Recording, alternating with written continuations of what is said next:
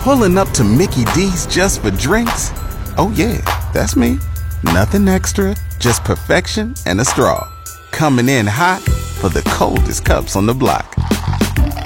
Because there are drinks. Then there are drinks from McDonald's.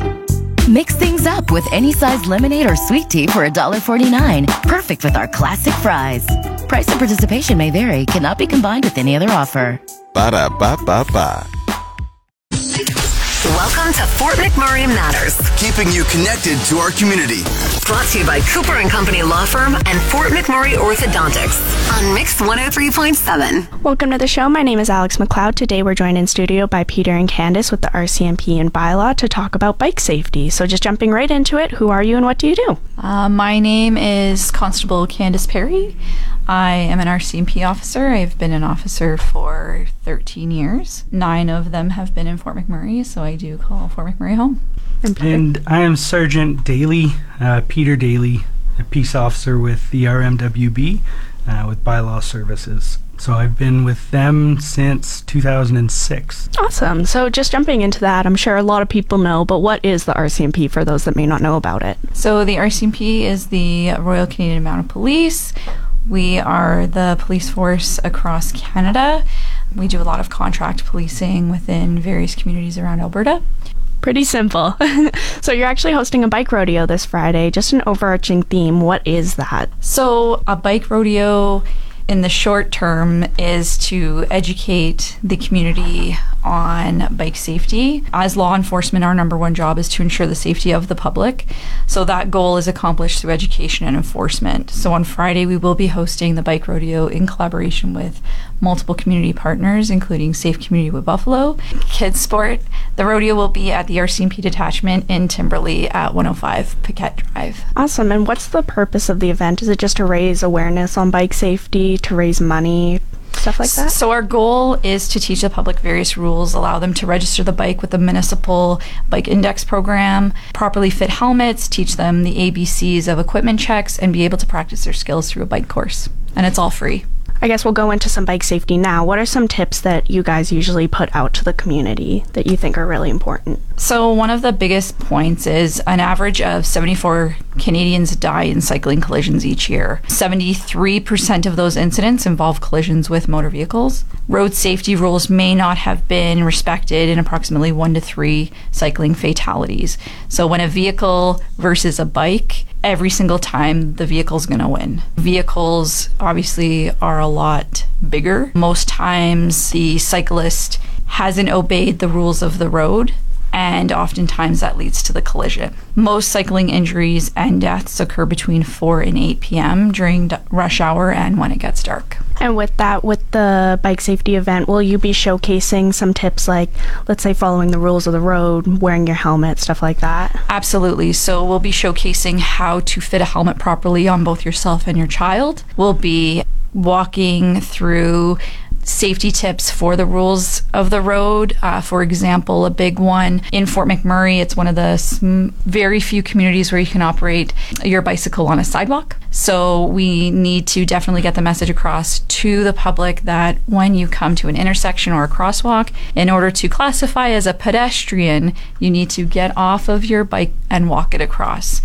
We need to teach that to our kids. We need to teach that to adults as well. Yeah, I've seen multiple times where they'll start coming in really fast to the corner and then turn really quickly, and it scares me as a driver being like, oh God, what if they come flying out into the road? Absolutely. And for that, how often do you see bike accidents within the municipality? Do you have stats on that? Or So within the municipality this year, there's been a lot of close calls. We've dealt with a few where injuries have been reported.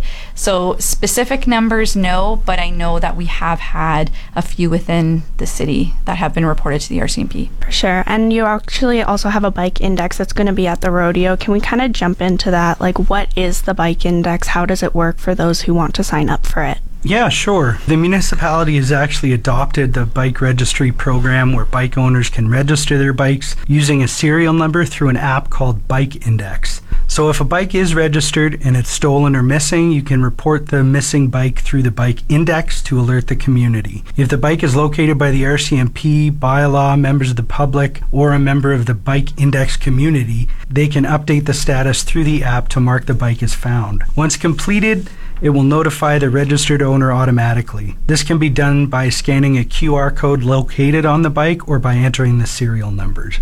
That's pretty cool that people can just easily find their bike, like if someone finds it laying out in the street or whatever. How would owners deal with thefts? Would that just be calling the RCMP and letting them know, or? Yeah, they would still call the RCMP to report a bike theft. They would be the body that you'd report that to for sure. Absolutely. Yeah, it's still a federal crime to steal a bicycle. For sure. And with that, like with registering your bike, obviously you can come down to the event and do it, but if people can't make it to the event, where is somewhere that they can go to sign up for that? What I'm told is basically you download the app for the bike index and you just do it all through there. So if you find a bike, you can use your phone to scan for it. And yeah, you just, if you're registering for it, you put in the particulars of your bike, it'll be entered into the system, and it'll give you a QR code to put on your bike. For sure. And where can we find all of the info about, let's say, bike safety, about like the bike index, about stuff that you guys are doing in the community? So if you go to alberta.ca, cycling safety, they have all of the options on there, how to properly fit your helmet, what equipment you need to have on your bicycle. For example, a bell and a reflector. So if you are operating your bicycle in the dark, the reflector serves the purpose of people being able to see you. Also, the bell or horn will let people know if you're coming up behind them, especially in Fort McMurray where we are allowed to operate a bike on the sidewalk. It is very important that you let people know if you're coming up behind them. For sure. And just before we finish up, we'll quickly go back into the rodeo just to push it out again. When and where is it happening? So it's happening this Friday at the Timberley RCMP detachment at 105 Paquette Drive. Perfect. What time is it starting? Do you know? It's going to be between 10 and 2. Awesome. And then is there anything else that I missed during this interview that you guys want to push out about what's going on in the community, about the bike index, bike rodeo, anything? I think the biggest thing would be for parents and people in general to really educate themselves on what it means to operate a bicycle on the roadways. You are obliged to follow the rules of the road when you are operating your bicycle on a roadway. In addition, there's also some applicable bylaws. So anytime that you're riding on an urban park trail or in a park in the municipality, there are some specific bylaws that apply. So the parks bylaw. And most notably, that means that you have to wear a safety helmet. It has to be attached securely, same as passengers on a bike. Yeah, so just something to be aware of. And that cyclists under the age of 18 must wear an approved bicycle helmet. Awesome. Well, I just want to say thank you, Peter and Kandice, for coming in, letting us know about bike safety and the bike rodeo. Thank you so much for having us. Thank you. That's the end of another edition of Fort McMurray Matters. Want a copy of this episode or any past episode? Download the podcast at mix1037fm.com. Brought to you by Cooper & Company Law Firm and Fort McMurray Orthodontics on Mix 103.7.